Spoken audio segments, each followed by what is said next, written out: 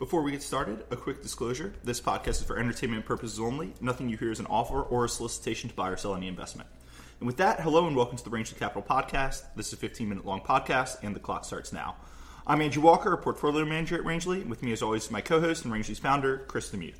It is Wednesday, May 25th, and today we're going to kick things off with a deal I'm going to guarantee you'll like, and then we'll turn to two high-profile kind of trading. What are they? A day trading senator and Phil Mickelson kind of paying money for illicit gains in a insider trading case. So, Chris, why don't we kick it off with Tailored Brands, ticker TLRD. This is the combination of Men's Wearhouse and Joseph A. Banks. You want to start? You want me to give some background? How do we want to do this? You're going to like the way you look. I guarantee it. Chris was practicing that for 2 minutes before the podcast, and I think you killed it. But I'll give some background, and you hop in whenever you want. So, George Zimmer, who is the founder of Men's Wearhouse and the former pitch guy, as you said, he gave a wide-ranging interview last week. The interview was great, highly recommended. I believe it was in Inc. magazine, is that right? Yes. And so he was the You're Going to Like the Way You Look guy. And one of the things that jumped out in the interview, and it was great, you should absolutely read it, is he kept talking about how he really wanted to team up with private equity to take back control of Men's Wearhouse. And Zimmer was kicked out in 2013 in a really dramatic situation. He started clashing with his handpicked successor over strategy and a big executive raise package. Eventually, he said, I want to take the company private, and his company's board and his successor said, no, we think that'll put too much debt on the company. We're not going to let you take it private, and kicked him out. And him getting kicked out eventually led to Joseph A. Banks, which was a smaller company than Men's Wearhouse at the time, offering to buy Men's Wearhouse, and then Men's Wearhouse turned around and bought Joseph A. Banks. So this was it was a very dramatic deal. It got a lot of press. Jimmy Kimmel compared firing Zimmer to firing Santa Claus. It spurned a lot of backlash for the company. And Chris, why don't you take it from there? Smaller companies buying bigger companies have a bad record of working. A lot of what you're paying for if you're a subsequent shareholder is the premium. Like you've paid for the promise, and then you're trying to see if you can make it work. At first, it looked like the board had made the right move. It worked for a while. The stock actually doubled after firing him and acquiring Joseph A. Bank. So Joseph A. Bank, the smaller company, offered to buy Men's Wearhouse. Men's Wearhouse turned around and bought Joseph A. Banks for all cash, and their stock proceeded to double, and everybody said, oh, they were right to fire Zimmer and not pursue a strategy. But the thing with buying Joseph A. Banks for all cash, when you buy a company for all cash, that means your shareholders get all the upside, the buyer's shareholders get all the upside if the deal works, but they also get all the downside if the deal doesn't work. So they bought Joseph A. Banks for about $1.8 billion in cash, and about 6 to 9 months after the deal worked, the whole deal was predicated on Men's Wearhouse will be kind of the younger, hipper brand, and Joseph A. Banks will be an upscale brand. To get there, Men's Wearhouse said, we're going to have to stop the buy one, get three free promotions that Joseph A. Banks did.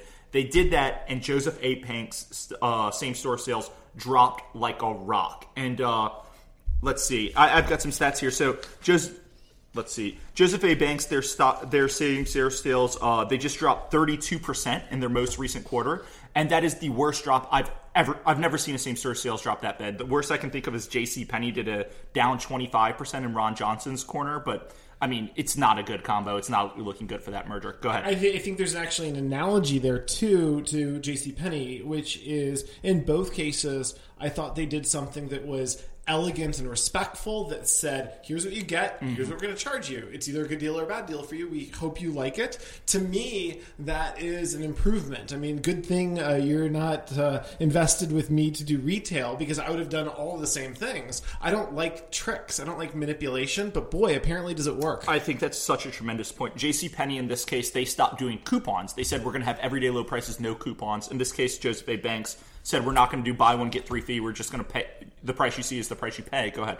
I like thinking about everything great and small in absolute terms. By doing my own work by hand, saying, what do I get? What do I pay? But I think a lot of people enjoy just a relative value. The feel of the deal. They say, hey, I'm going to pretend this is worth more, and then I'm going to pretend I'm giving you a deal, and you should be happy. And people are happy. So it's what they like. It's not what I like. Well, there's a lot of psychological research that backs up that that's what they like. And it's proven in these same store sales numbers. if you cut off the promotions, you lose the consumers. It was not listening to the consumers. So they paid $1.8 billion in cash for Joseph A. Banks. Yep. And the whole company's market cap, all of Tailored Brands, which includes Men's Warehouse, Joseph A. Banks, a couple of brands, all of their market cap is $650 million, and they've got $1.7 billion in debt. So it has just been, they haven't been able to pay down the debt. Their market cap shrunk. They're barely worth what they paid for Joseph A. Banks. So Chris, George Zimmer says, I'd like to partner with private equity to buy the company. Do you think a deal is coming?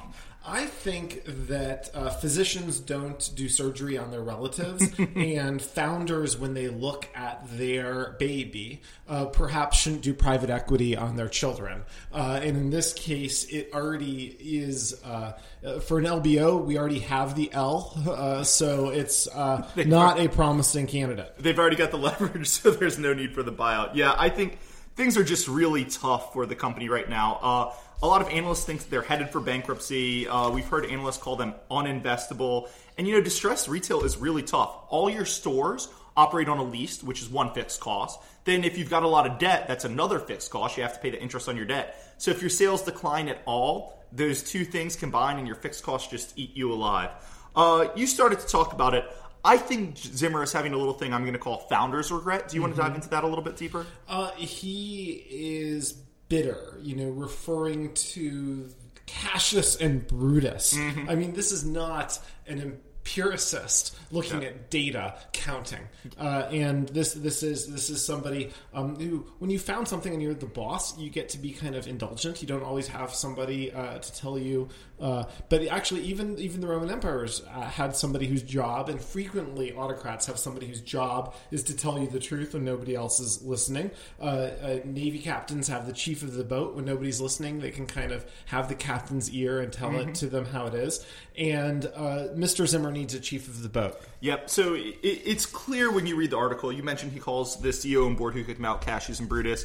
He says he pictures them standing next to Lucifer in Dante's Inferno. Yeah. It's clear he's bitter, and part of his reason for wanting to buy the company is he even mentions, I'd like to go in and fire them. So it's clear he's bitter. Fortunately for him and his potential private equity backwards, towards the end of the article, he says, I don't really see a way to make the numbers work. Hopefully he doesn't do it, because while I think he's a great manager and he's done great with the brand in the past, it would probably make more sense for him to wait for a bankruptcy and buy their assets out of bankruptcy if they did go bankrupt, so that he could ignore all that debt and pay a fair price for how the business is performing. Absolutely. Anything else here? I have nothing to add. Okay, so before we turn to Phil Mickelson and the day trading Senator Corker, just a quick request. If you like this podcast, please follow us on iTunes, Audio Boom, or Stitcher. If you already follow us, please be sure to rate us or recommend us to a friend. It means a lot to us, and strong feedback and listener numbers encourages us to keep taping podcasts. So, Chris, there were two fun kind of illegal trading cases in the past week. The first was Phil Mickelson settling an insider trading case with the SEC. He didn't admit any wrongdoing, but he did pay all of his profits and interest back. And the second was the day trading Senator Bob Corker. The U.S. began probing the real estate investment that he had kind of been day trading and associated with.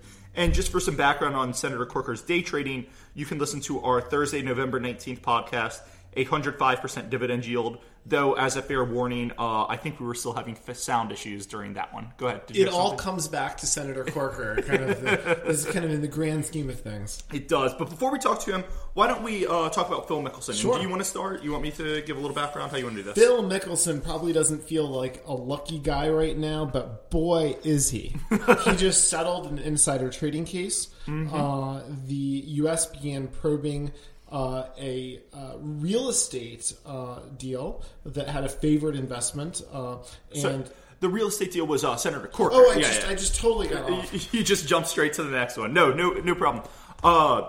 No, so Phil Mickelson, Phil Mickelson was trading Dean Foods back in, was it 2013, I think? 2013, I think. Sorry, I totally got off. No. Don't worry about it. Phil Mickelson was trading in Dean Foods, and he got a stock tip from a sports gambler, Billy Walters, who he owed about $1 million to, and the stock tip was buy Dean Foods. And it turned out that Billy Walters had gotten this stock tip to buy Dean Foods from the chairman of Dean Foods, who knew that Dean Foods was about to do a big spinoff and their share price was going to go up. So Phil Mickelson didn't know it was insider info, and he just settled a case with the SEC that said he's not getting criminal charges, but he has to pay back all the profits. Go ahead. And I just think that back on track here for a second, I think that he kind of slipped in a very interesting time in the history of insider trading. If you look at U.S. Attorney Preet Bharara, he's contending with a couple very important legal issues. The earlier one is U.S. versus Todd Newman, and then the latter one is U.S. versus Bassam Salman. The earlier standard in the Court of Appeals for the Second Circuit basically said it's not insider trading if you're not very explicitly a tipper with fiduciary duty, and a tip-E where there has been an exchange. So, if you're asking yourself, are you committing a crime? Do you have a bag stuffed with cash in a manila envelope that you're stuffing under the table? If so, then you probably are. And then this really gives Mr. Bharara a much more limited scope. And with that limited scope, he had Walters dead to rights, really by any standard, as well as the tipper in that case. However, the indirect fellow, golfer Phil Mickelson, it was much harder, so that's why Phil got a settlement.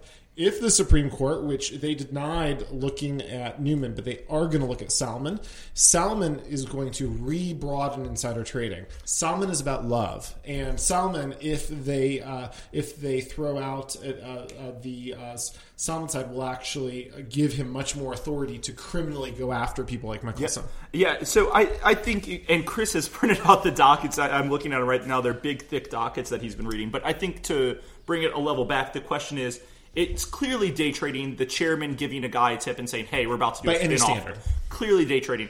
Phil Mickelson, the question is, how far does it go? If I were to give you a tip and then you gave it to someone else, like, where does the chain stop? Does it stop with them? If they tell a friend, does it stop with them? Like, where does the chain stop? Where is the promise of payment happening?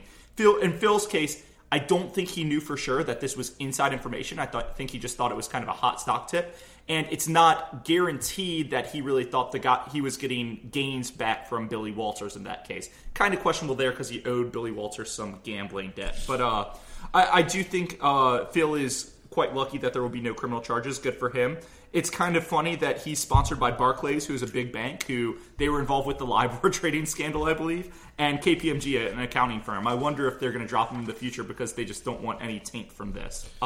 Any last thoughts or anything? I would just say Billy Walters is a fascinating person. He is a true advantage player. The history of his sports betting and other probabilistic bets is spectacularly good. He is an anomaly. He is statistically freakish. He has won 60% of bets that people normally win half the time. I believe a lot of the article said he is, without question, the greatest sports gambler of all time, though the fact he was kind of day trading on insider information there.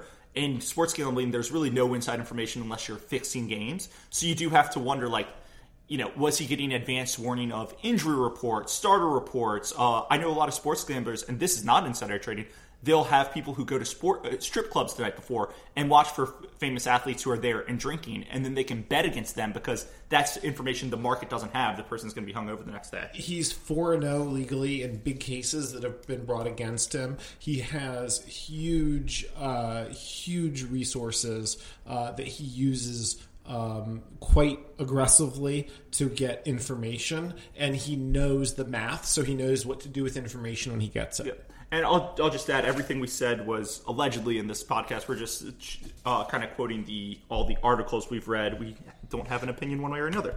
So let's quickly turn to day trading Senator Corker. As I mentioned, we mentioned him in a previous podcast. But the FBI is investigating the kind of real estate stock that he was trading in when he made all of his day trading gains.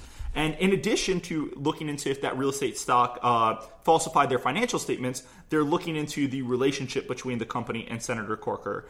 They don't think Senator Corker is involved in any of the falsified financials, but they are interested in how he made millions of dollars trading the stock. Chris, anything there? He's weirdly involved in trading it. He whips this thing around, sometimes for better, other times for worse. Mainly for better, though. He's made a lot of money on the whole of it. It is clearly a fixation of his. The Senate is this weird environment. You're given a title.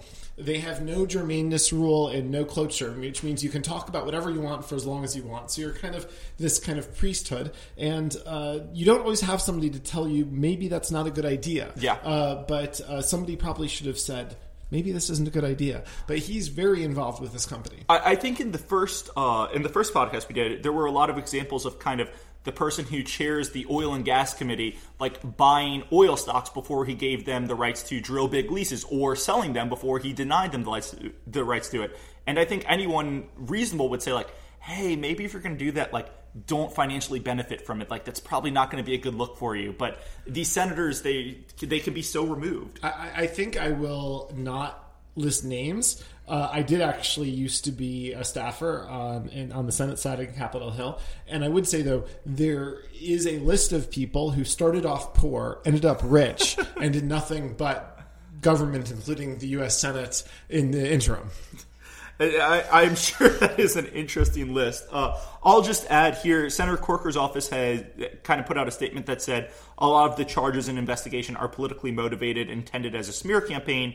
But the investigations are being run by the Washington departments of the FBI and SEC, which suggests they're a much higher profile case because they're not being run by the regional offices. Anything there? Or serious people.